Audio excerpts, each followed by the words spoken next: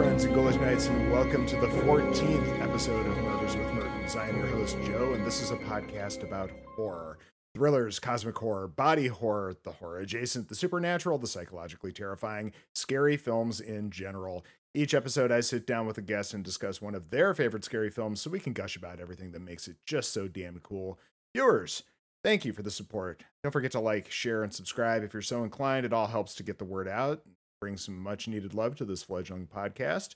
I have a minor goal of reaching 100 subs by the end of the year so that I can get a custom URL for the channel, but no real illusions of grandeur beyond that. So, help. But enough of all that. Today, I have the honor and privilege of welcoming back for his second appearance on Murders with Mertens, Demetrius Newell. Dim, how are you for this super fine day? I'm doing great. We hung out last night, so we're kind of jumping off of a nice hangout with friends, and I'm really excited to dive into the movie that we're going to talk about today. Yeah, absolutely. Maybe sipping our coffee slightly slower today. I don't know, but no, wasn't too bad. It was a lot of fun. We saw some weird shit, and that's always fun. Yeah, I mean I wasn't expecting what we watched last night, except for Jennifer's Body, because that was my choice. Yes, yes. Went in with full expectations with that one. That was just fine, but yeah. Moving into the other things, yeah, we kind of went off the deep end. Yes. But fun was still had. I think we should probably just jump into it here. Today's topic, it's 2017's Get Out, written and directed by Jordan Peele. This is really up there, this film, for a lot of folks and for a lot of good reasons. Dim, I'm sure, like me, you probably saw this right around the time the damn thing came out. What were your early thoughts on this film? Oh, I absolutely loved it the first time, and I mentioned this to you, I think yesterday. Is I saw it several times when it was in the theater. I couldn't get enough of this movie, and I almost know it, not verbatim, but I know almost exactly how every scene plays out, and so it's very familiar to me. And I'm bringing some trivia in from this. Love it. Yeah, when I saw this, it was not in the theater. It was shortly after it was, on digital or whatever. This looks cool as hell. I'm so sad I missed this. I'm just going to buy it on Amazon or whatever. And holy shit. I don't think the trailer really set you up for what all of this was going to be. I mean, just on a very surface level, maybe, but yeah, this is a movie, and you think it's gonna go one way, and then it definitely turns you on your head. yeah, for sure. I feel like we kind of just need to jump into this just so that we can get to some of this cool shit. We start very nice little tidy suburb. It's it's dark. It's Lakeith Stanfield. Yeah, one of my favorite actors.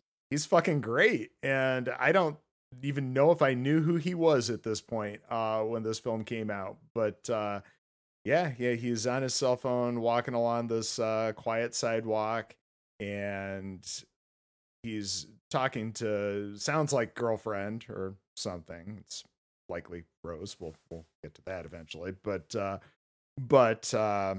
yeah, he's just feeling a little uncomfortable with where he's at, and he's supposed to meet somebody out there, and they're a little unclear where he's even going or what he's up to. But he gets off the phone with her, and he's looking at his directions, and this car rolls by with some creepy old-timey music playing, and does Yui comes up behind him and thinks about it for a minute, and he turns around himself. He's like, nope, not today. Oh God. And yeah, he had some good instincts there, but yeah, he looks over his shoulder and he sees the car stopped with the door open, and then turns around just in time for this dude in a helmet. And we'll get to that helmet later, but I'm kind of glad that you don't see it super well in this scene, as dark as it is, because it just gets weirder later. I really love this opening because there's kind of a lot of parallels to how I think white people feel when they go into a black or predominantly black neighborhood. And it's almost like the flipped version of what that would be like for a black person going into like a rich white person's neighborhood. And they make it feel horrific when most people would probably think that they're safe in this neighborhood, or they might Right. think that they're they're not going to get hurt, and there's nobody outside and all the lights are on, and Yeah, it you don't see it a almost single person, a single car other than right. the car. And yeah, he even makes that comment about feeling like he sticks out like a sore thumb. And yeah, it's pretty damn terrifying. Yeah, and, It- it's funny because it's really not when you think about it. Like he probably wouldn't have been in any real normal danger except for that car pulling up, and that's when it got a little fuzzy. But normally, I'd say he'd probably be pretty fine wherever he was going. yeah, yeah. But yeah, absolutely. Great parallel there, like you said. And he gets choked out and dragged away and thrown in the trunk. Meanwhile, again, you maybe hear like a couple of dogs or something, but no people, no other cars, nobody flipping on lights, nothing. Um, and as soon as he drives away, we get the title card with I know they're in your notes because I saw that picture there, the Swahili lyrics there, basically telling us, yeah, let's keep our eyes open and yeah, it's a Yeah, lot of so foreshadowing throughout this film. exactly, and I do want to read trivia. I got a lot of trivia off of the Cool. IMDb website. So the main theme is called Sikilisa Kwa Wahenga, was sung in Swahili with the exception of the English word brother, a word in which the composer Michael Abels felt that had a special universal meaning among Black people that did not need translation. And he says that the voices are supposed to represent the souls of Black slaves and lynching victims trying to warn Chris to get away. And the translation is actually, brother, run, listen to your elders, listen to the truth, run away, save yourself. So I thought that, I mean, that's literally what the movie is. So Yeah, they foreshadow the entire movie with the lyrics, yeah. and we don't even know it yet. Everything is telling him this is not a good idea going here throughout this entire film. And yeah, very much the truth. Uh, and then we cut right from that, once we get done with the credits, to Chris's apartment, and we get some Childish Gambino, and he's getting ready, and we're kind of cutting back and forth between that and Rose at a bakery, picking out some pastries and stuff. And future spoilers and all that, but I love how this feels like foreshadowing of her picking out her victims. The way that Yeah, she's just absolutely. looking through this case, and then very predatory look on her face there. Even you may not think so necessarily the first time you see this film, but there's a lot of wheels turning. It's so funny too because you can't really unsee it after you've seen it so many times like I have, where it's Yeah. like you know it's sinister from the beginning after you realize what happens at the end. And the inclusion of Donald Glover's song Redbone, which includes the lyrics "Stay woke" and "Don't close Mm-hmm. your eyes," were important for Jordan Peele on that inclusion in that beginning section. Yeah, just a lot more of that. Yeah, don't do this. Don't go away with this woman. This is all going to end in tears. Um, it, and in these, because I watched it twice here within the past week. In these rewatches, I was trying to pay extra careful attention to her performance just to see what would crack, what would slip. And it's not till very late in this film that I really see anything break, as far as anything that anybody could pick up on as no, she's not this loving girlfriend. Um, Yeah, I she think you even. have to imagine that she's had all this practice, especially seeing what we see later in her box. Mhm. And maybe she didn't have this great deadpan reaction to everything right in the beginning when she was first starting this out, but I think she's so well versed on doing this now that like it's just another It's victim, old it's just hat. another person. Yeah. Yeah, absolutely. So she does, the super endearing thing of knocking on the door with her forehead because her hands are full, and we when you see them together, they are the cutest damn couple. And they look great. They have this great chemistry. She has played him so well at this point. Again, future spoilers. You can't talk about this movie without spoiling the shit out of the end. Um, I mean, it's true. yeah. Um, so then he's packing and absolutely stalling while he's doing that, and she's trying to pry out of him what's going on. And I noticed for the first time here that this very much parallels the scene at the end when she's digging through her bags for the keys, and he's like, kind of prying into her as far as what's going on. It's Yep. so, god damn it, Jordan Peele's awesome. um you just, God, what an amazing creator. And we are so lucky to have something new from him here, just a few days. Um, yeah. Yeah, their conversation is so simple, and it's something that I think a lot of, I would say, people of color and Black people specifically have with, if they're dating somebody of a different nationality or or whatever nationality, and it may not be something that like two Caucasian people would have because there's not necessarily a reason to bring up that you look different from everybody else. So I really like that inclusion in this conversation. She tries to curb it by saying things like, my dad would have voted for Obama for the third time, and we hear that later. right. But she So also we makes know the they've point. used that. Yeah, she does make the point that, he's going to bring that up and it's going to be super awkward. And it's mostly just because he's, doing the dumb dad shit. Um, Right. but yeah, this, the whole, do they know I'm Black conversation. It's, yeah, it's and this also plays into the whole oblivious white liberal thing that kind of is a major theme of this whole damn movie too. The people that, they're not necessarily racist, but the things that they do make people of color incredibly uncomfortable. And just, We always have that conversation too, where especially, talking about bringing your person home to your parents and saying like, oh, we have friends that are Black, or we have a daughter who's dating a Black person, so we're not racist, which isn't technically being not racist. yeah. It's just like they try to curb it to make you feel more comfortable, but it actually makes you feel more uncomfortable in the end. Yes, and you see that on his face throughout this entire film. All these little tiny bits here and there. It's pretty fucking uncomfortable, is what it is. I really Um, think his facial expressions throughout the entire movie are so like spot on for exactly like how weird everything feels and just his uncomfortability with everything. It's just mhm. so perfect.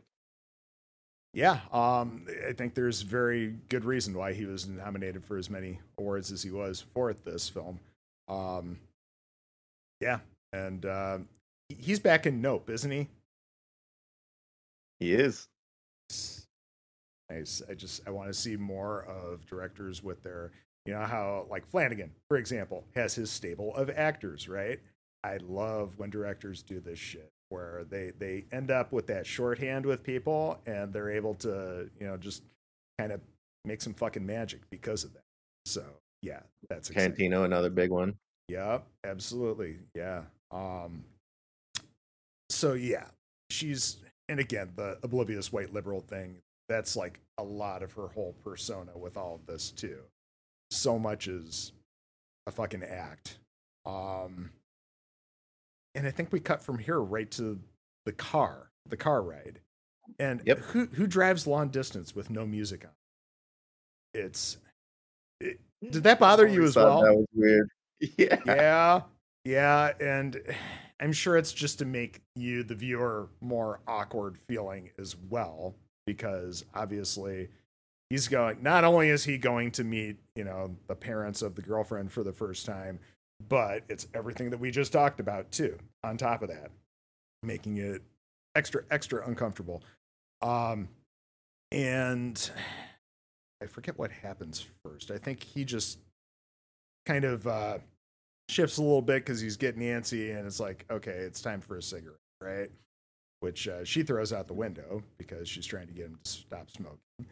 Yeah. And then he's like, okay, it's time to call Rod, because he's got to call his best friend. And It's Rod's all just, these little breadcrumbs that Jordan Peele places that are leading you into a certain direction, and I love that. It's like Mhm. everything feels important.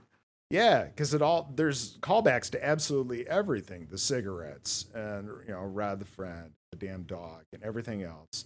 Um, yeah, everything is intentional, and that's and not in a super heavy-handed. Yes, we are placing this here for you to notice it type of way. So that's very cool. Um, so he calls Rod, who's going to be doing the dog sitting for him.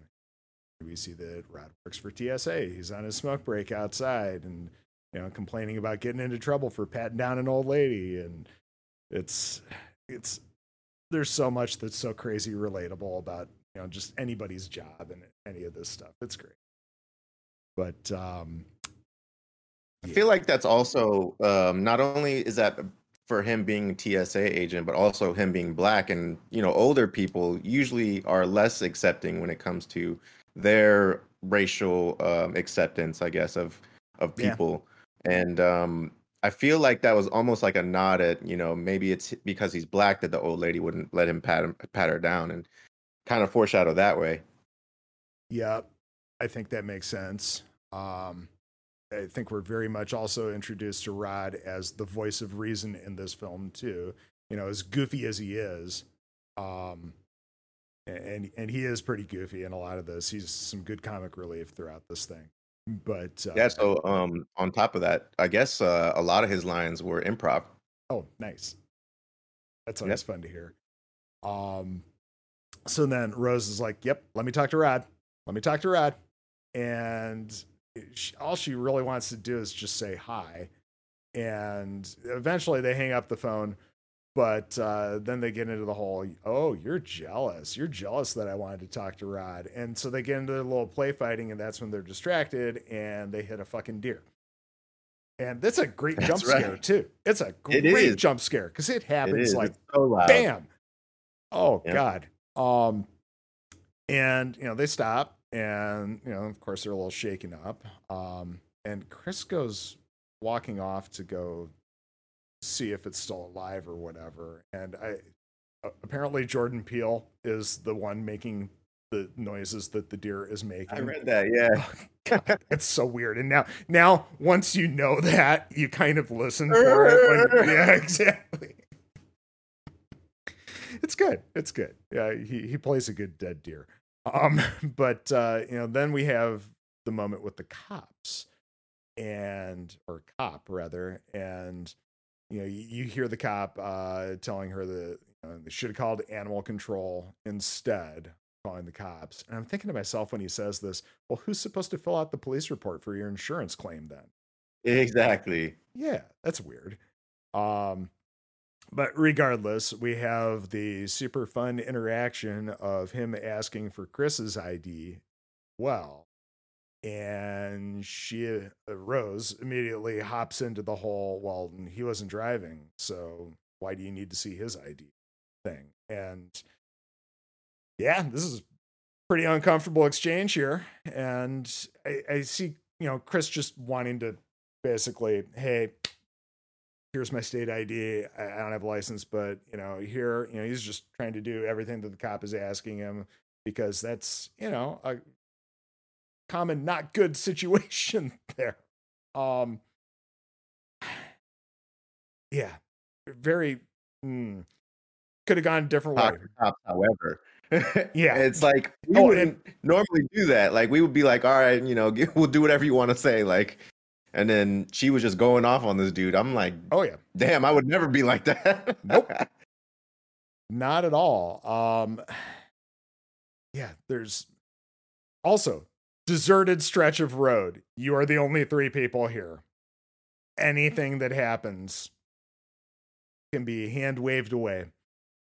So yeah, she leans into it though, with the cop telling him, basically, no, you have no right to ask for his ID. And eventually he leaves and, he does the dick cop stuff, get that, headlight fixed and the mirror and all that. And, just, yeah. Wipe all that deer blood off the front. Yeah. Yeah. He cops out to go do cop shit. So He does. Yeah. But, yeah, once again, just that everything on Chris's face. Again, good reason why he was nominated for all the shit that he was. It's wow. I think they just hop into the car and drive off the rest of the way to the house at this point. Yeah. Yep. They end up at the house right after this part. Yeah. Yeah. Let's see here. And as they drive along the driveway there, they see the groundskeeper, who just does this creepy little deadpan stare. He's just like, Yep. And I also read about specifically with him, and I didn't notice this until this recent time that I watched it. But if you pay attention to him being a groundskeeper, he actually doesn't do any groundskeeping work. Like there's a lot of stuff just not kept up, and they did that on purpose so that you would notice that as an Easter egg and be like, oh, he's not really a groundskeeper. We find that out later, obviously. But like, I thought that was super interesting, and it's true. Like every time he's doing something, he's not really doing something. Yeah, it's just kind of all for show. Yep. Yeah, that makes sense. And then, yeah, later on when he's chopping wood, the line about, well, I'm not doing anything that I don't want to do. Yep. Yeah. Well, yeah, he's enjoying his retirement for sure. So they pull up to the front of the house and walk up the steps. The parents greet them, and they're just, the over the top parents at that point. And of course, we get the "my man" line, which is, extra. My man. Yeah. Every single time. And it's like, on one hand, you could absolutely read it as it's just cringy dad shit, but also, yeah, just down. Yeah, it's a little try hard for sure. Yeah, big time. Yeah. And then they have their little conversation about the deer, and the dad, Dean, kind of goes off on him, basically being rats, and they should all be exterminated. I think we should eradicate all of them and all this stuff. Yes, and you can absolutely read into this conversation just a little bit as well. There's definitely been plenty of conversations that I've read and heard throughout the internet about just parallels between his thoughts on deer and, potentially his for sure. And then once again, the super cringy try hard this thing as he's asking them about how long they've been together. And it's just I always laugh at that. Yeah. It's super funny. Yeah, the casting's absolutely great too. Bradley Whitford and Catherine Keener. Yeah. She's just sitting there in that chair like, God, so fucking embarrassing. But so funny. And she does try shutting him down a little bit here and there, and so does Rose. Does he have an off switch or something like that? But yeah, they do the typical dad thing of, yep, it's good that she's right, and this will do you well in the future, and then basically does the same thing with his wife. But yeah, it's still low. And you got to believe that they probably have the same exact conversation with everybody. Oh yeah. Like it seems super well, like they're all in on what their conversation is, and they're all knowing the exact response to say, and it's just Mm-hmm. to try to make him feel more comfortable. And then Yep. they go on the tour. Yes. God, they always need to do this, don't they? They need to show you around the house, and it's word, of course. There's the line of such a privilege to experience another person's culture. Okay. Um. It's important to pick out the track and field stuff when they talk about his dad Yeah, when the they're looking Jesse at the Owens pictures, stuff. Yeah. and then talking about how his dad would have like gotten beat out by the black dude, and then that kind of fits into why we see the running later and how Yes. he runs straight at Walter. Chris, Yeah. right? Yep. Because it's Grandpa. Yep. And then they go by the basement door. It's like, well, we got that sealed off because of black mold. Yeah. Well, as soon as somebody says black mold, everybody's like, oh yeah, we're not gonna mess with that. Like Um, telling me in this big ass house in the woods that you sealed off an entire basement because of black mold, and you have all this money mm-hmm. Yeah, you're not gonna get an to abatement redo it all. company out there to deal with that. No, no, no. Um, and it's probably super on the nose, but yeah, just again, it's of course it's black because it's the fucking movie that it is. Correct. And they walk into the kitchen, and there's Georgina, just totally perfect and put together, all creepy, extra toothy smiles because it's like she's got teeth for days for some reason. It's Dude, so creepy. yeah. But yeah, a little piece of Rose's grandmother left in the kitchen, right? Um, That's yeah, right.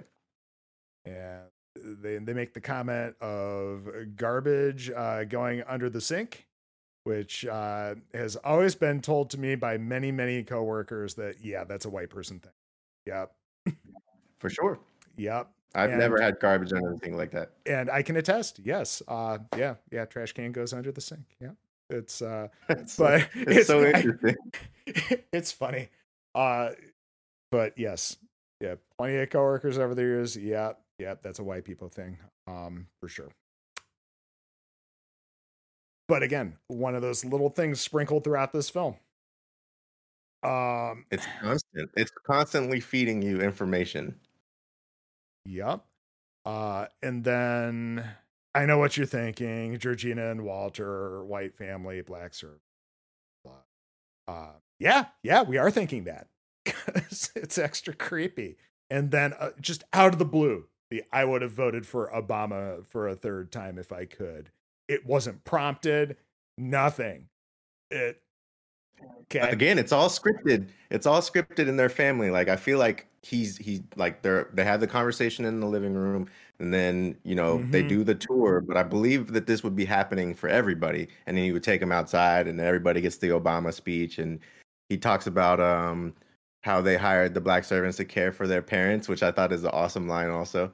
Mm-hmm. Mm-hmm. And then when they died, we just kept them on. Yep. Wink, Yep. wink. Uh-huh. Once again, you can't unsee it. So then we, cut to them. They're all sitting outside. They're having some iced tea, and you've got Georgina walking around. This is where we get the very beginning of the conditioning with Chris, with the tap tap tap on the side of the glass. Oh, and it's like, oh, you have a habit, or how does he say it? He's like, oh, you were a smoker, Yeah, because and they he's see him like, kind of yeah, I'm trying to fidgeting kick there it. just a little bit. Yep. Yep. And you start And seeing Catherine, she's already doing the swirling of the mm-hmm. tea. Yep. And this is where they talk about how, yeah, she does hypnotherapy and how It's a big. service we provide. Yes. Um, and as Georgina's going around refilling, I think something is brought up about how does it go exactly? About when the grandma died or whatever. And I think that's kind of what causes her to break a little bit there. Yeah, because she And starts pouring the tea, and then they have that conversation, and then she kind of like trips out for a second, and then mm-hmm, she overfills. yeah, and I don't even know if she necessarily overfills, but she just kind of stumbles a little bit there. And I do find it interesting too that they talk about how it's like a flash thing, and that's kind of what snaps them out of their little trance or whatever. mhm, But that doesn't exactly happen in this scene. So I wonder if it's also like certain phrases or words or something that they hear, yeah, familiarity to the person inside who's trying to break out, I guess, get out. yeah, yeah. Um, yeah, maybe certain memories or something that what's left of the original person can still access or something. But yeah, Missy, basically sends her inside, and then we basically, as soon as she steps out of frame, Jeremy steps into frame from the background there. Ah, God, he's such a douchebag. He is such a piece of Dude. shit. It's It's funny too because they gave him that like just like the the little oh mustache and God, stuff, yeah, and the long it's the hair. grossest mustache ever.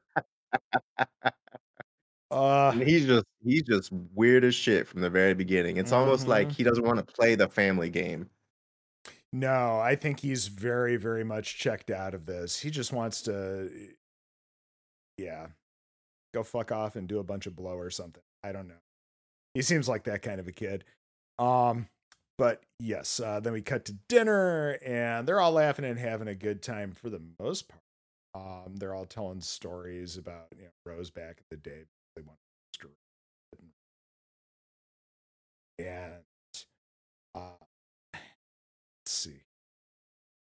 The brother talks about fighting and Yeah, sports that's and what it stuff. is. Yeah, the sports conversation takes this shift into, well, with your build and your genetics, and it's, oh God, it's so uncomfortable. And Oh Chris man. is doing his best to just play along, and but yeah, it just gets like weirdly almost violent. And then yeah, Jeremy gets up because they're talking about jujitsu and how, here, let me show you something. And it's like, yeah, I got a rule. We don't play fight when we're drunk. And mom walks back in and all that. And eventually Jeremy sits his ass back down again. When But Jeremy's having that conversation too, I think it's important to notice the way that the rest of the family is looking at him because they're not mm-hmm, looking at him with entertainment eyes. They're looking at him like, shut the fuck up. Like, mm-hmm. stop saying this shit. Yeah, this is too much. Yes.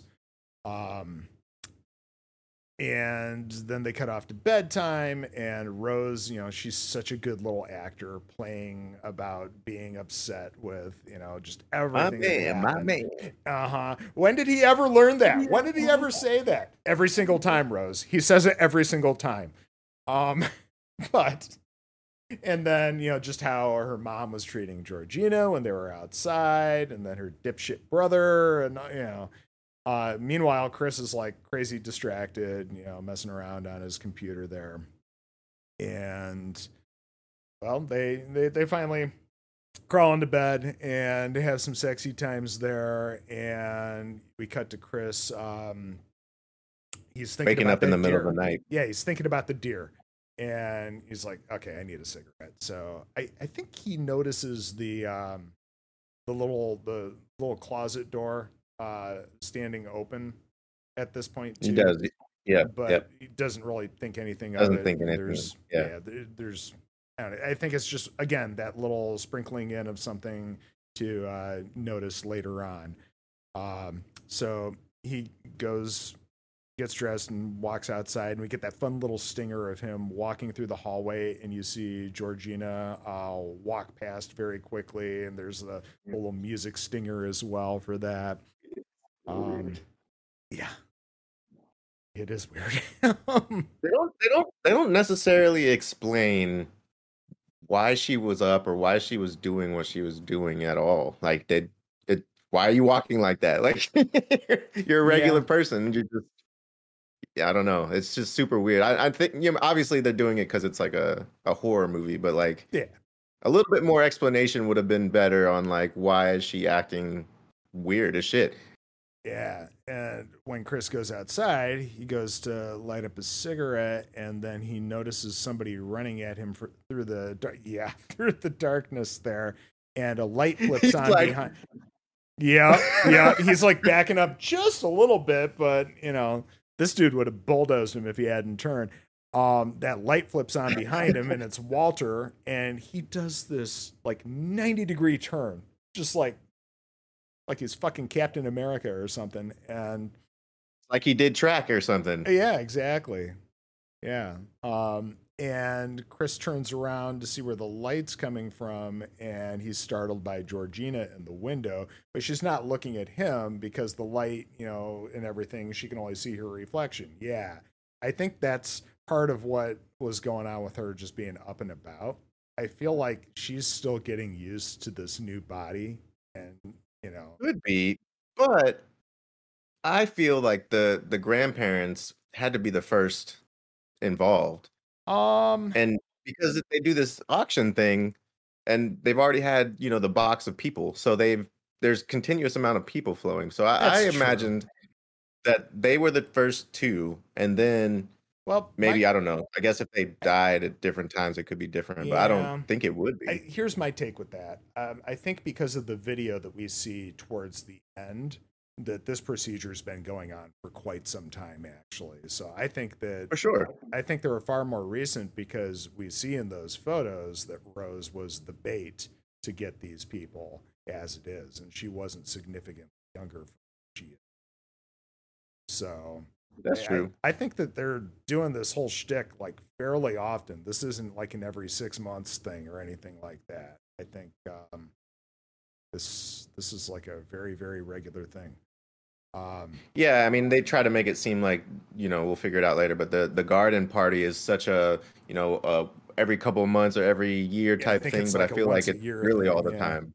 yeah, yeah. So Chris goes back inside, and Missy does that, that horrible mom thing of I've been waiting up all night, flipping on the light, sitting up in the chair thing. And she has Chris come and sit down, because they're gonna have a little conversation about the smoking, right? But oh, it's so much worse than that.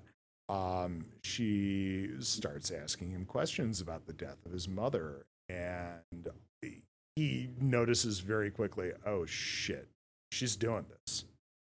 Yeah, she's got me already because Mhm. she's already doing the tea thing. Mm-hmm.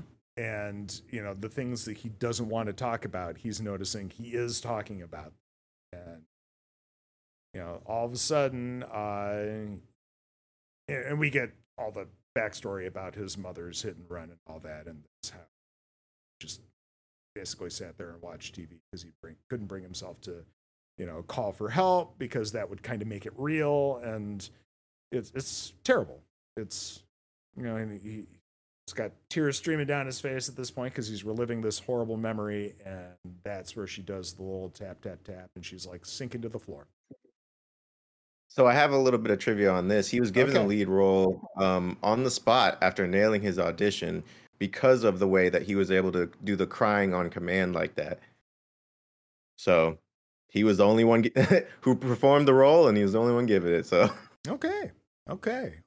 Yeah, I think that's an amazing ability. I don't know how people can do that. I don't know if you just have to get yourself into an emotional place where, it's just here they come, turn on, yeah, and it's definitely interesting. I mean, I got that way when I watched Marcel the Shell, and that was but I just that expect movie that. is so cute. Yeah, yeah. I expect that to be moving as shit. So I can't wait. But yeah, he's in the sunken place, and it's a great effect. I love how his vision almost becomes like this far off TV monitor, and everything's muffled and feels super distant. And yeah, all of a sudden he snaps awake with a start, and it's morning, and he's in bed, and Rose is getting a shower. Um, Goes outside again, well, right? before then, he gets the text from Rod. We see that his phone is unplugged. Right. Yeah, and he's Yep. like, Sid got drunk last night, and he's got the beer bottle and everything else. It's that's fun.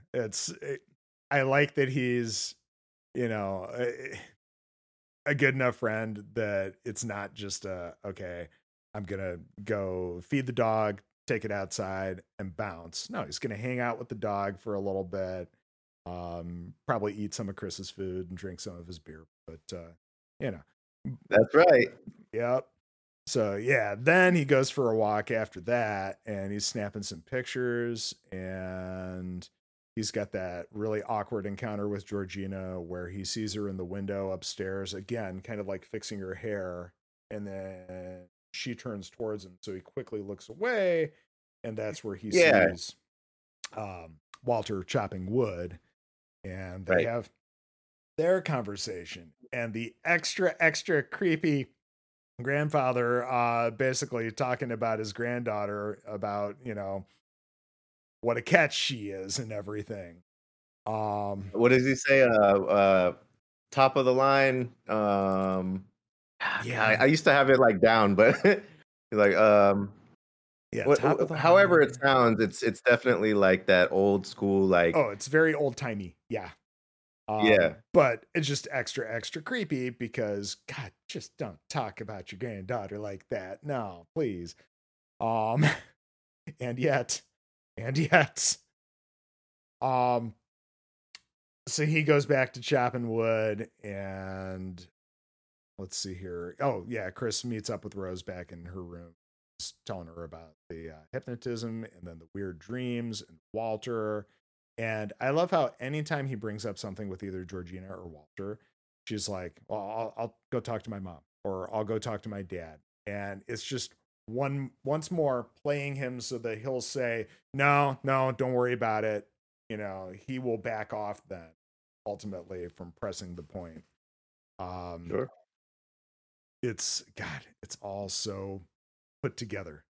Love it. Genius. Yep.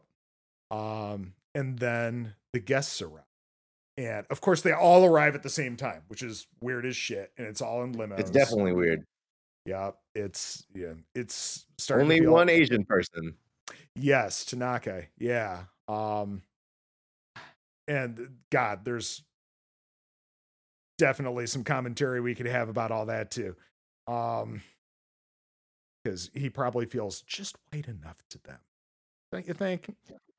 Yeah, I mean, it's got to be a money thing too. I feel like they're trying Absolutely. to show that he's got like Well, tons of everybody money. Obviously, this clearly can't is be cheap. loaded who's here. They Yeah, all for show sure. up in coordinated limos. You know, it's not feeling culty at all. No, not at Yeah. all. But yeah, they arrive, and the first couple that introduce themselves to Chris, you know, it's this guy who used to be a pro golfer, and of course he brings up the "I do know Tiger." That's great. That's nice for you. Each one of these interactions that we Yes. get are just Yeah, I they're had to write them progressively down. worse. Yes, I had to write them all down. I do know Tiger. So, is it true? From the wife. And then the guy that's like, black is in fashion. Jesus, it Yeah, I just, wrote the you're right. black is in It fashion keeps one down. getting worse because the She tiger like is like, touches. yeah, she's all handsy with him. But the guy who knows Tiger, you know, you can almost like, that's a one off. You couldn't, it's possible that he could not have meant it as "I know Tiger" because he's black as well. And that's why I think you would Right. like the fact that I know Tiger. No, I'm just old and he's a famous golfer and that's who I know. So As a yes, black you're right. person. Yes, he just happens to be a black person, and it just keeps getting worse. You're right. And again, Rose, such a great actor, and she looks appropriately annoyed for Chris in each of these interactions. And I don't think it's the same from the dinner scene of, you know, like her potentially like, "Back off, Jeremy." No, this is more like her just playing along, making sure that he feels comfortable with her. Well, I feel Um, like these are definitely ones that they couldn't have had a script for. So she's giving off all these like ad lib reactions based off of what everybody's saying and trying to make him again feel comfortable, which it's still awkward no matter what. let's make you feel good in your horrible discomfort. And again, I'll be that lifeline for you. I will be the person to help get you through this. Yeah. And then you get lots of scenes of everyone gawking at Chris, like he's looking through the viewfinder of the camera. And Dean and all of his buddies, they point him out and they wave him over. And this is where Chris spots Dre, Lakeith Stanfield. But no, he's going by Logan But he's now. different. Yeah, he's very different now. Yeah. He just walked out of a J. Crew and yeah, like you do. And he turns around and oh shit. They have their little conversation and his wife pops up and she's trying to drag him off. I feel like, she knows that they need to get him away from Chris because we don't want him to discover what's going on, or we don't want him to feel in any way uncomfortable. Yeah. But so Chris, being a smartass, goes to offer him a dap and Logan totally fails. And yeah, it's I've never seen anything like that until this movie and I was dying. I love the super slow just comes up into frame like that too. Yeah. He absolutely fails. And so Logan goes off to show off his new suit, so to speak, right? And Chris is like, as he's watching all this happening. And that's where he walks off and he meets Jim Hudson, played by the always awesome Stephen Root. Love him in super everything. Awesome. Yeah. And he is a blind art dealer. And it's somebody that Chris knows because he's in photography. Wow, this is all seeming very, very not coincidental now, right? And they have their little conversation, and he actually seems to be one of the more normal ones of all these people. For the most I wanted part. to ask you specifically, do you feel that the people they choose have to have some kind of connection to the person that they're selecting? I mean, there is because the whole it's an auction aspect, yes, but I feel like they try to do an artsy thing because they're both into some type of art thing to kind of mesh them together better. But I don't know. I mean, with the auction thing, it seems random, but I also feel like they could have been like, bring this amount of money, you'll be the top of the list. Yeah, I think that could be very likely as well. Because you're right, the auction brings in this element of chance, which does not exist in this film in any way. As structured as everything is, as set up as everything is, there is no fate in this film. It is absolutely scripted. But yeah, you're probably right. They probably essentially headhunted Chris for this guy and basically told him, yeah, you're gonna have to, because obviously he would also have to have a proxy doing the bidding at the auction because the dude's fucking blind. Yeah, I mean, it seems that maybe Rose goes out and she, finds these people, figures out what their personality is, tells her parents. The parents kind of tell everyone that this is the personality of the person that you're gonna be voting on. And then that could be too that they all have some interest in the person who's going to be auctioned off because of the parents, and just they're going to communicate at least. I don't know. It is an interesting little conversation to have though, because you don't really they don't specifically spell it out, but there are parallels to the different people that are involved, and I feel like he had the most traits that were close to Chris in the end. Yeah. Without being blind, I guess. Yeah. And then Chris, he's a little winded by everything. I mean, even if it weren't this horrific situation in this horror film, you go to a significant other's family's event type thing where you're meeting all these people for the very first time, and it takes it out of you. Um, but I yeah, mean, it's exhausting in a normal setting, but for him, he's probably mentally yeah, gone at this point. oh yeah, yeah. He's wrecked. So he goes upstairs, and I love this moment. Everybody goes completely silent. They all look up, and it's They like all look all at him as he leaves. uh-huh. And It's it's like such a weird. all their conversations were just staged for his benefit, to think that they were all just, doing their thing, right? Um yeah. And then he goes into the room and he finds that his cell phone is unplugged, and of course it's dead. Again. Yeah, I don't know what he has running on his phone that's just going to drain it like crazy like that. But yeah. I also wrote down specifically, like, why wouldn't he have his phone on him in the first place? Like, why is your Yeah. phone like if you charge it overnight, that's one thing. I mean, Yeah. it should have enough juice to last the dinner party. Like, Yeah.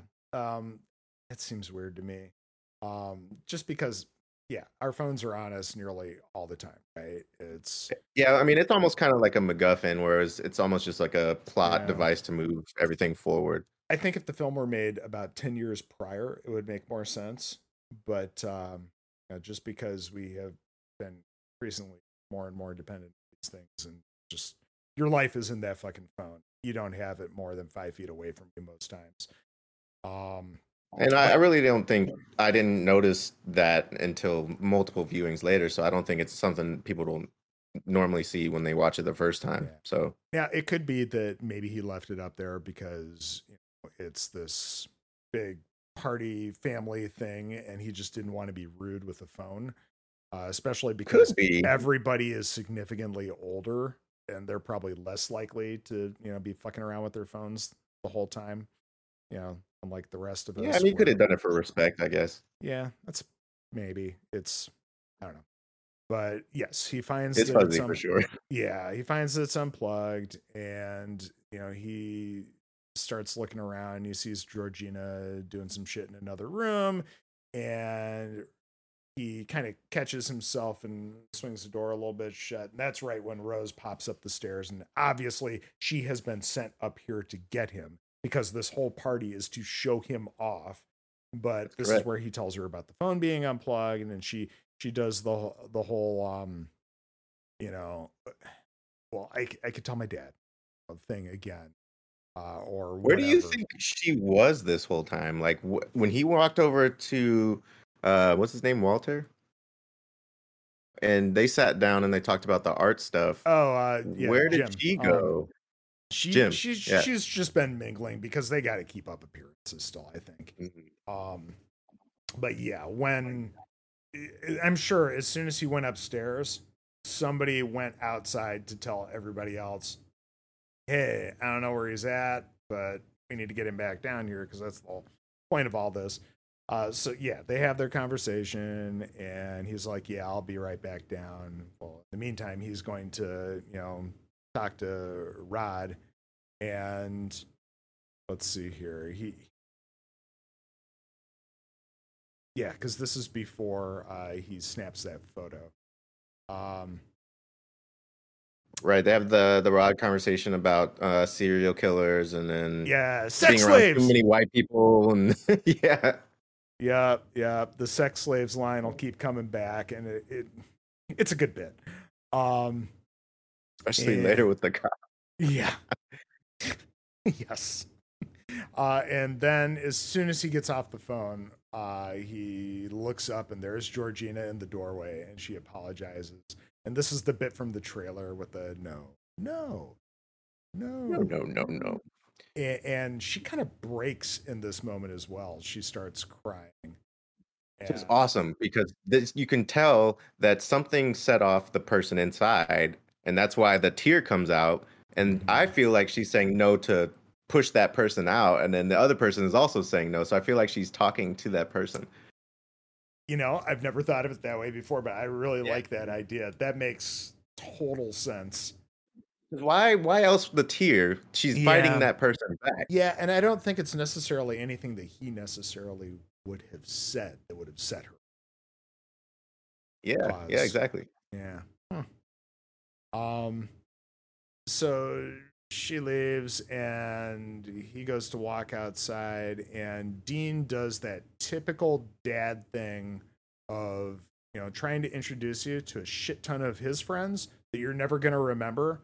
They're important to them, but nobody knows who they are, right? It's like the one auto insurance ad about turning into your parents. Um, where they're I at the love those ads. movies. Yeah, where they're at the movies and they're like, "Oh, the Millers, got this insurance for their boat," and the guy's like, "Nobody knows who those people are." It's Yeah. it's the typical parent thing. We're gonna bring up this family friend and expect that you know who they are that you have never interacted with ever before. Yep. So And Chris even comments on this. It's a whole lot of names that I'm just not gonna remember, right? Um, and I think this is when Tanaka brings up the question about, hey, does being black, is that, something that you find advantageous or not Black in advantageous? America. Ah, yes. Yep. As if And he came from Africa and he has yeah, all the answers of the black experience. Like, yes. oh man. And it kind of puts Chris on the spot there, and then he notices Logan again, and he decides, I'm gonna put this motherfucker on the spot. And he calls out to him and wants to know how he feels about the black experience. His answer. Yes. Well, in my time, yeah, the 6 months that you've been black, um, Yeah. ish, You know all about it. oh god. And this is where Chris is like, I know that this is Dre that we were talking about. And, he goes to snap the photo, and he, I think he's less concerned about the flash, I think, than he is the sound of the shutter, because he was trying to do it, kind of surreptitiously there to, sneak a photo. And the flash clearly sets off Logan, and Dre ends up coming through, and we get the iconic. It's the bloody nose. Yep, and we get the iconic "Get out, get out," and Which he freaks. I also feels like plays into the Georgina thing because she just had that experience. Yep. So he's saying get out as if he's talking to the person in his body. Mm-hmm. And it's almost the person inside as well, trying to warn Chris. Right. Like trying to battle that person to get their body back. Oh, God, that's cool. And we get Jeremy, basically trying to, choke him out and, or at least, wrangle him in some way. And everything he does, I just hate it. Yeah. Oh God, he's just miserable to look at, right? And we just cut to everybody in, some kind of parlor or whatever. It's, British people house, right? And they're just sitting there all looking, really upset about what happened. And Dean's like, yeah, it was a seizure. I'm a neurosurgeon, so I know. And Missy comes in, and he's all been patched up, right? He's good to go. And oh, I'm so sorry that I upset him, especially you, Chris. And especially you, Chris. Yeah. And they take off because he's just been overexcited for the day. And okay, let's get this party back in the swing of things. We got sparklers and bingo, and I think bingo, of course, is the bingo set everybody off. yeah. Bingo is the code word for Rose to suggest that she takes her latest prey on a walk to get him away, and it's basically the silent auction to make sure that I love that. Mm-hmm. And so we get the two planes of action of this, of the auction as well as the conversation down by the lake. And I wonder too if because she would have had to have taken whoever it was down to the lake so they can do the auction with anybody. I wonder if they got so used to kind of the person that they're stealing getting uncomfortable that they would already be at that breaking point at enough way to get them down there in the first place. Because I wonder if like some people will be like, why are we leaving the party? Or like, what do you mean? Yeah, Why do we need to go down there? I, that, or she'd probably take him into the house or whatever. So yet another good reason to try to keep it fairly quiet, right? Um, and I think this is the first part where, at least in my watch, I really notice Rose's act kind of breaking, because Chris is like, Yep. "Yeah, I want to leave," and Rose does the whole "You want to go without me" thing. Not so much the well, what's going on? How can I help? Whatever the actual significant other response.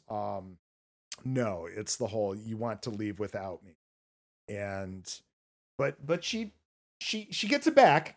She brings it back, and yeah, It almost seems like she rehearsed a certain way, and he wasn't following what she had rehearsed, so it kind of sent her off in a different tangent. yeah, yeah, kind of like the Obama thing earlier on. Right. It's all part of the script, but we're not exactly at the right part. But we're gonna do it anyways, right? Um. So then Jim wins the auction. I want to Um. say about the auction too. Hmm. This whole double scene thing that they pull off is with this scary ass music in the background. So it's almost sinister in the way that they're having this really empathetic conversation that Chris wants to leave, and then they're having this like really weird auction that we have to mention that big ass picture of him like Yeah. that like, right behind him. And they're like, he's just pointing out people who are giving up their bingo card, and I don't know how exactly. Like, I can't tell how There's a they're system there, but picking. Yeah, how they're picking the price. But yeah, they all have their bingo card and they're holding up, and he's like just pointing and saying different numbers and seeing who wants him and stuff. Which is it's just a really uncomfortable, like, just dichotomy of scenes right there. yeah. And then we're back with Chris and Rose, and he's telling her a little bit more about his mother's death. About how, yeah, it wasn't just as bad as everything that I've told you, but also I sat there for hours. She would have been alive still throughout the time. There was a chance that somebody could have saved her, just been able to call some. And she's, super caring and empathetic. And if you hadn't noticed that little slip up, just like 5 minutes earlier, you would have thought, yeah, she's still on his side, right? Um, but then they're like, yeah, time to go. And as they're walking back to the house, night has definitely fallen, and the guests are leaving. And we get that black as in fashion guy. Oh, bye, Chris. It was so nice meeting you. You're not going to be the same after all this. Yeah. Good fucking luck, buddy. Yeah. Yeah. God. And it's also, it's like anytime you've met for the first time some of like your parents' friends, where everybody makes a big deal out of you because you're their friend's kid, and they got to make that big deal of saying goodbye when it's time to say goodbye. It's just super uncomfortable every single time. But they leave, and you've got fucking hillbilly Jeremy with his ukulele, and yep, just plucking away. And I forget what his He's not even playing says. anything. He's just Yeah. bing, bing, bing, Yep. bing, bing. And I can't remember what exactly his dad Dean says to them as they all walk inside. But you also have Georgina and Grandpa there, Walter, I think, standing there like they're the receiving line of servants on Downton Abbey or some shit like that. And you know what I mean? It's just everybody lined up. Yep. God. And you've got Dean and Missy standing there on the porch with the creepiest smiles on their face. And everybody goes inside. And so they're all packing up and shit. And Chris texts the picture of Logan to Rod, and he calls him back right away, and he's like, "That's Dre, sex slaves." Yep. And and they gotta pack and all that, and Rose goes to get her bag, and that's right. Chris's battery dies during this Yeah. conversation. Yep. And yeah, okay, that makes more Plot sense. device, like I'm telling you. Yep, absolutely. So Rose goes to get her bag, and that's where Chris notices the little closet door open again. And I don't know what Compulson knows about this. I don't either. I mean, it's definitely, I don't know. I wouldn't, I mean, maybe because he feels uncomfortable, that's why he feels the need to Yeah. open up her shit. But like, even still, I don't feel like I would just go up in people's shit like that. Yeah, or it could even be that he's looking to get their shit and get out of there, and he's thinking because it's open, there's probably something in there that they need to pack. It could be something as minor as that, but it's not spelled out well for the audience. I don't know. And then for her to basically have that box in plain sight when he opens it, it's just like, you Yeah, didn't want it's to put this big red somewhere? box. Yeah, It's it's like, oh, it's perfectly like a centered into shrine. space on the floor. Yeah, exactly. Exactly. So he opens it up and starts flipping through these old photos of Rose and starts getting to pictures of her with all these black folks. And then he sees pictures of Dre and Walter and Georgina. And it's like, That's okay, right. it's time to get the fuck out. Now, do you believe that they were trying to insinuate that that Rose had a relationship with the girl who was Georgina, or that was her Yeah. friend? I think that they were insinuating that a little bit, that she was trying to Yeah, suck all that's of what I these think people in too. that But way. But sure, yeah, she's yeah. Um, I also love that she has left the room and he's had the perfect amount of time to look through all this stuff and basically turn off the light and shut the door and all that shit and get back to his packing before she comes back. Do you think there's cameras throughout this house? I would have to think so. Like, It's just all part of the especially, plan. yeah. I mean, I would think so. Otherwise, just a lot of the timing with a lot of things would be just a little bit much, you know? Yeah, I mean, you kind of have to suspend disbelief I for it being suppose. a movie, I suppose. but I would imagine that, especially down in the basement, they had to have some kind of camera work. Then again, maybe not. It's because there's stuff that's Could gotten be. away I mean, with. they're out in the middle of nowhere, so Yeah. who's gonna really look at them? Yeah, I suppose so. So let's see here. At this point, Chris is like pressing Rose about getting out of there and where's your keys? I'll take the bags. Keys. Where are them keys? Yep. And just I think because he knows at this point he's well and truly fucked. You know, if I could do anything to somehow get these keys away from her and get out on my own, we're gonna go down that road if we have to here. So they head downstairs, and here's where we get fucking Jeremy with that fucking lacrosse stick, because of course he plays lacrosse, right? Yeah. And the mom, Missy, is like, "Oh, would anybody like some tea?" And maybe not as sinister as that, but bad enough. And then, the dad's at the fireplace, like droning on about us being, cocooned gods or whatever. And This sure. whole thing is just so weird. Yeah. What is your purpose in life, Chris? Like, And which he's like, again, my purpose right now is to get them keys. yeah, yeah. But also that's like such a like girlfriend's dad question of the new boyfriend. What are you doing with your life? What are you getting up to with life? What's your purpose? What's your ambition? I feel like that's why they put him near the fireplace too. It's like the standard. I'm gonna give you a mini interrogation type thing. Yep. Yeah. I love how so many of these interactions, there are so many different ways to read into them. It's going.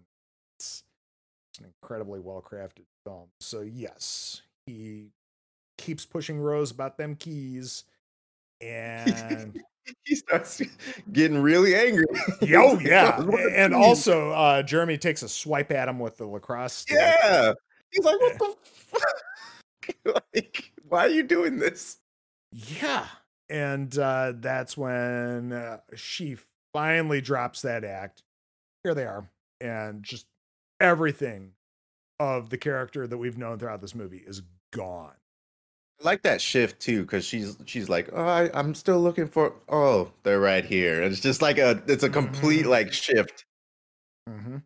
And then Missy just immediately tap, tap, tap, and you're in the sunken place. And she's a little pissed at Jeremy because he let him drop to the floor, and they're worried that maybe he hit his head or something.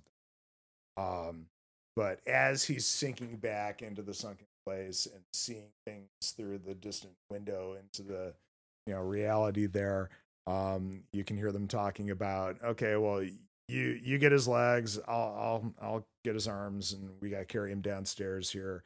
And you hear Rose right before the end, you were one of my favorites. And then we cut Hey, to bitch. say again. I said, okay, bitch. Yeah, yeah, yeah. Then we cut to Rod being very concerned. We stay with Rod for quite some time at this point. Um, he ends up going to Chris's, he tries calling a few times and only gets voicemail. Goes to Chris's place to see if he made it home. And nope, just the dog Sid. And while he's sitting there with the dog, he's hopping on. I hope he brought a computer with him. Otherwise, Chris just has multiple Surface laptops just kicking around. Microsoft is really heavy in this film. You got the Windows phone, you got the Surface laptops. They use Bing to do searches. Oh, I hate it. Yeah. Yes. It wouldn't have shocked me if they had used Bing as a verb at one point in this film. Microsoft has such a heavy, but hey, that is what it is. So Rod's doing his research and he's like, yep, that's Dre. And this is let's see here. Okay, I think from here we cut to Chris waking up in this like overly wood paneled out rec room with Yeah. all the game tables and everything else, and he is tied to this like leather lounge chair, and you got this giant ass console television. And I don't know if you remember. I don't know if you remember those things at all or not, My but parents they had were one. they were fucking huge and had the tiniest little Heavy. screen in them. Oh yeah, they were Mhm. monsters. And he's like, "What? Huh?" And there's the deer head up above, which yeah, it's hi Pike. Pike's making an appearance. Yeah. He woke up from his little nap. Uh-huh. Um, and I think this is where the TV flips on and we learn about the coagula procedure. And it's Rose's grandpa narrating and talking about, oh, don't be afraid. Let's go on a little walk. And they, it's very much we're just trying to put you at ease because there's nothing you can do about this shit. What we're gonna do is basically combine the best of you with the best of us. And yeah. The mind is a Awesome. terrible thing to waste. Oh. Yeah. They're just plugging you with all this information. Mm-hmm. Mm-hmm. And we see a much younger Dean, Missy, Rose, and Jeremy there. And then it flips off, and we just cut to the teacup, and Chris is out again. And this is where Rod goes to the cops. Yep.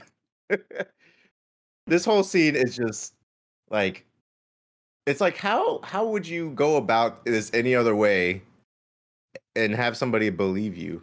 Like there's But he's like, no, he's 27 or something like that. Yeah. How old is your son? Oh, no. He's not my son. He's my my best boy. friend. Yeah, he's my best friend. He's 26. His name is Chris Washington. So yeah, it's, and you see her face as she's trying to listen to this shit, this cop, and she's like, hold on a second. Next thing you know, there's two other detectives in the room, and they're all listening to this, and and they're turning them into slaves or sex slaves or some shit. Sorry about the shit. And finally, the one guy breaks, and then the other one, and they're all having a good laugh, and she says, don't tell me ever again that I don't do anything for you, because they're having a great old time. And oh yeah, what does she say? Those white girls get you every time, Rod. Yep. Oh yes, because clearly they do. So Rod calls Chris's phone now, and this time Rose answers. And she answers asking for Chris, oh, he left his phone here when he went away, and I have no idea where he is. That type of thing. Love her facial expressions this whole time. Yeah, deadpan. Just nothing. It's nothing. Only her voice that's doing this acting, and it's at this point crazy. Yeah. And she's just sitting there in the dark having this phone conversation, and this is where Rod, he gets this, idea. Okay. Can you give me a quick sec? And he puts her on mute, and he's like, lying bitch, gonna record the shit out of you. Yep. They're just lying. So he sets up the computer to record, and he puts her on speakerphone or whatever, and he's like, unmute. And this is where she turns the tables on him, how it's just like the facade is totally gone. And she's like, oh yeah, you were always trying to get to me. I see how she's like, cut that bullshit. You were trying to get with me behind Chris's back. He's like, no, Chris is my best friend. I would never do that. He's like, hang up, prank caller. And he's like, she's a genius. I love that line. Goddamn genius. Oh god. And then we're back in the rec room with Chris, and the TV pops back on, and it's Jim with a shaved head this time, and they're having a little video chat because apparently there's an intercom. And they go, it's mostly Jim just talking at him, but he's describing, the bit of the procedure where, the first stage is basically the conditioning. And that's what you've already been through. And now there's this stage of things where we kind of develop this little bit of a rapport because apparently it just helps the process. I don't know. It's also just so that there can be a little bit of exposition. And if you weren't totally filled in as an audience member, now you know exactly what's going on, right? Yeah, I like it. Yup. And then we go into the third stage where we're going to take a piece of my brain and insert it into yours. We're basically going to leave everything that, is able to control your body there, but the rest of me is going into you. And then you're just going to be a passenger in your own body. Vessel. Yeah. And they do this great cutting back and forth with flashbacks to the party from the other day of, basically, there's people that go through this thing because they want to be stronger, faster, or cooler. And he makes this comment about, don't lump me in with all those, he doesn't say it, but those racist fucks. Even though, yes, this is still racist as shit because I want your eye. I want the way you see the world as the person that you are. This, So, yeah. And then he cuts the feed. And the teacup comes back on, and Chris is gone. And then Chris does wake up again, and he's been digging at the armrests of the chair, just like when he was a kid, sitting and watching TV when he couldn't get himself to get up. And he's tearing apart the leather, essentially, and the cotton stuffing of the armrest is starting to come through. And they don't. Trivia. Yes, please. I got so normally these chairs are made with polyester, and Jordan Peele purposely filled it with cotton so that it was literal cotton picking to just give more more illusion to being black in America. So Yep. That yes, that ultimately, is an important detail. yes, and ultimately by picking cotton saves his life. It's and they Yeah. I mean, what do you and say? and they don't exactly spell out what he does, but you put two and two together later. But we cut from here to Dean and Jeremy getting ready for the procedure, and they're in this operating room with this score that's playing that's so like satanic, culty. It's great. This film does have a good score, and It really does. yeah, so they've got the tarp over the head, and they're slicing the skin off of the dude's skull and all that shit, and they send Jeremy off to go get Chris, and he starts undoing the buckles and everything, and he turns away from Chris, and we get a surprise motherfucker with the bocce ball, and it's great. It's great, and he should have hit him a few more times, but Yeah, we'll find that out later. yeah.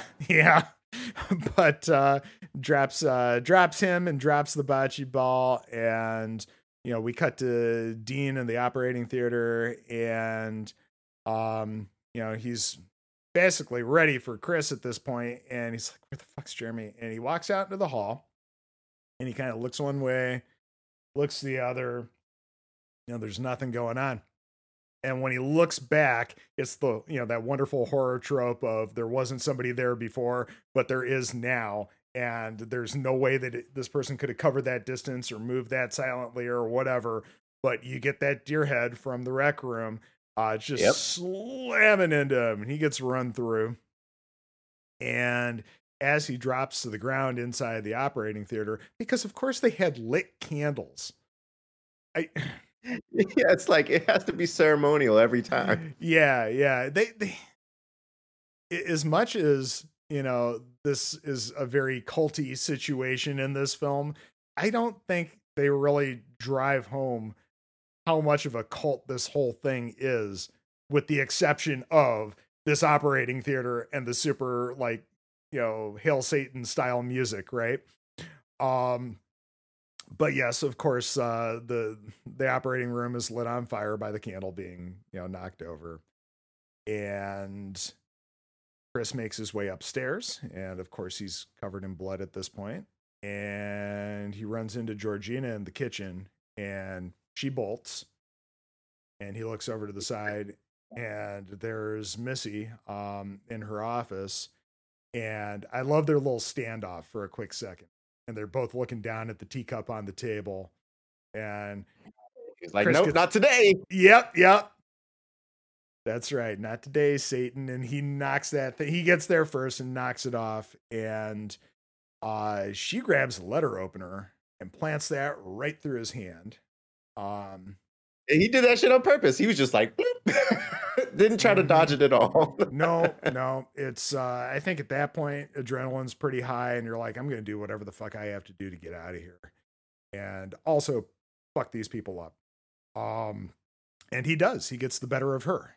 And, kind of a lackluster death, actually. He just manages to get her. They don't even really show it. Yeah. Yeah, I've always felt that way. But he does take her out, and he almost makes it to the front door, and then not dead Jeremy pops up out of nowhere and grabs him from behind. Oh man, die. Yep. And they tussle, and it's that awesome back and forth of trying to reach for the door, getting it open just enough, and then it gets kicked shut. And does he grab a key out of the door and stab him with it? Is that what he stabs Jeremy with in the leg? Oh yeah. It's something like that. But yes, in his pain, Chris is able to break free from Jeremy, and he just basically stomps his head about 3-4 times, and that all happens off camera, right around the corner from the stairwell there. I suppose that saves on the effects budget, but I mean, it's weird because we go through what these seem like these two gruesome deaths in the beginning, which Jeremy wasn't dead, but I mean, even the dad was probably the worst thing we see. yeah, because that it was a decent rack on the buck. So yeah, a lot of piercings throughout his body there. And we can definitely tell the aggression. Yeah. Oh yeah, just that was a very, very angry charge, and rightfully so. So yeah, he basically kills Jeremy and then runs outside to Jeremy's car. Well, actually, no, we cut back up to Rose in her bedroom, who's sitting upright on her bed, eating Fruit Loops in the most creepy way. She's got a glass of milk with a straw, and she's not even popping the whole thing into her mouth. No, she's got to take little nibbles of the Fruit Loop. It's so fucked up, and she's doing research on her next target. I think Jordan Peele is one of the people that you see on the computer. Oh, I've never noticed that. And she's using fucking Bing to do her research. Again, Microsoft, great big sponsor of this particular film. And also she's listening to the Dirty Dancing soundtrack while she's doing all this, because of course she is. Of course she is. This is, yep. She's homicidal white girl. Dirty Dancing. Yes. So Chris fires up Jeremy's car, and he looks into the passenger seat, and there's a fucking knight's helmet. And that's what he was wearing in the beginning that you couldn't quite see. It's so weird. It's so very weird. He is very much the White Knight, right? And so Chris gets his phone. Yes, he had grabbed his phone in the kitchen right before his fight with Missy. So and I don't know why it suddenly, it has a charge, of course, because Rose was using it to talk to Rod earlier. So they had charged it back up for that whole purpose. Lucky for Chris. So he calls 911, and he's having trouble explaining what's going on to the operator. But in his hurry to get down the driveway, he hits Georgina. And he stops the car, and all he can think of is his mother.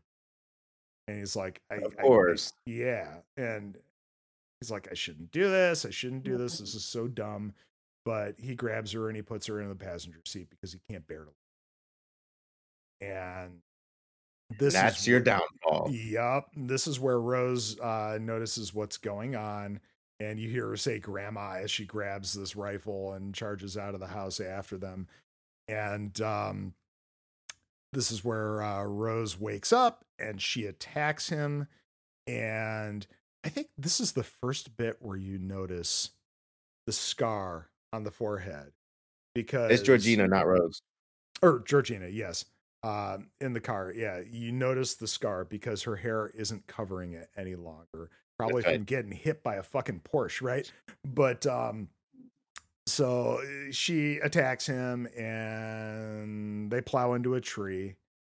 And ultimately, Chris wakes up to find her dead with her, her head smashed into the windshield, and Rose is shooting at him. So he gets out of the car. Luckily, she's an awful shot because she fires at him multiple times and always misses. And then Walter comes charging out of the dark at him, and he doesn't have his hat on any longer. So you see his big scar. That's right. What does Rose say? Get him, Grandpa.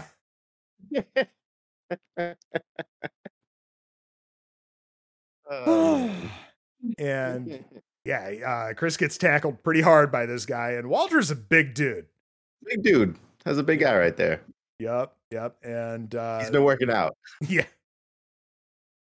But Chris manages to get his cell phone out of his pocket and use the flash on his camera to, daze Walter and kind of snap him out of it for a second. And Walter gets up and he asks Rose for the gun, And he just, as soon as he gets it, he shoots her in the gut and then takes the top off of his own head. Now, Yeah. I wonder how much of that was Walter or the grandpa killing himself, just either as Walter to get out of the situation and finally end it, or the grandpa because look what I've done, I've killed my granddaughter. Could be a little bit of both. Yeah, I mean, it could be. Yeah, for sure. Yeah. So Walter's Dunzo, and Chris, you know, finally gets up a little bit and he sees Rose reaching for the gun. He takes it away from her, and she tries to play the girlfriend role again. Lying bitch. He goes to... she's so relentless. Oh yeah. And Chris starts strangling her, and you see her face change, and she starts smiling, and that's when you start seeing the red and blue lights flashing. And you're like, God damn it, Chris isn't gonna make it out of this. Nope. Chris is dead. Chris is so dead. He's strangling a white girl in upstate New York. Yeah. And then the door of the cruiser opens up, and you say airport on the side. It's motherfucking Rod. What a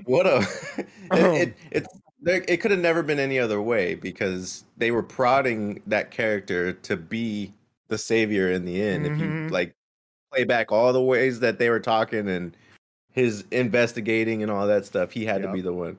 So he just leaves Rose and gets up, gets in the car with Rod, and Rod's like, I mean, I told you not to go in that house. And then the splash screen. Yeah, well, I'm TS motherfucking A. We handle shit. It's what we do. Consider your shit handled. That's right. And they drive off, and you see Rose die as she's watching them drive away. And then you get credits. And then, if you have the right edition of this film, immediately after the credits, you get the alternate ending, which is a lot more depressing. Yeah. Which that's him in jail, right? Like, because he gets caught. It was the cops, actual cops, that showed up. And of course, all the evidence is burned away. Everybody's dead. So, I mean, here's the thing. I mean, that's definitely it very likely could be how this movie, the actual ending, plays out after the film is done, because I mean, the same set of circumstances ultimately.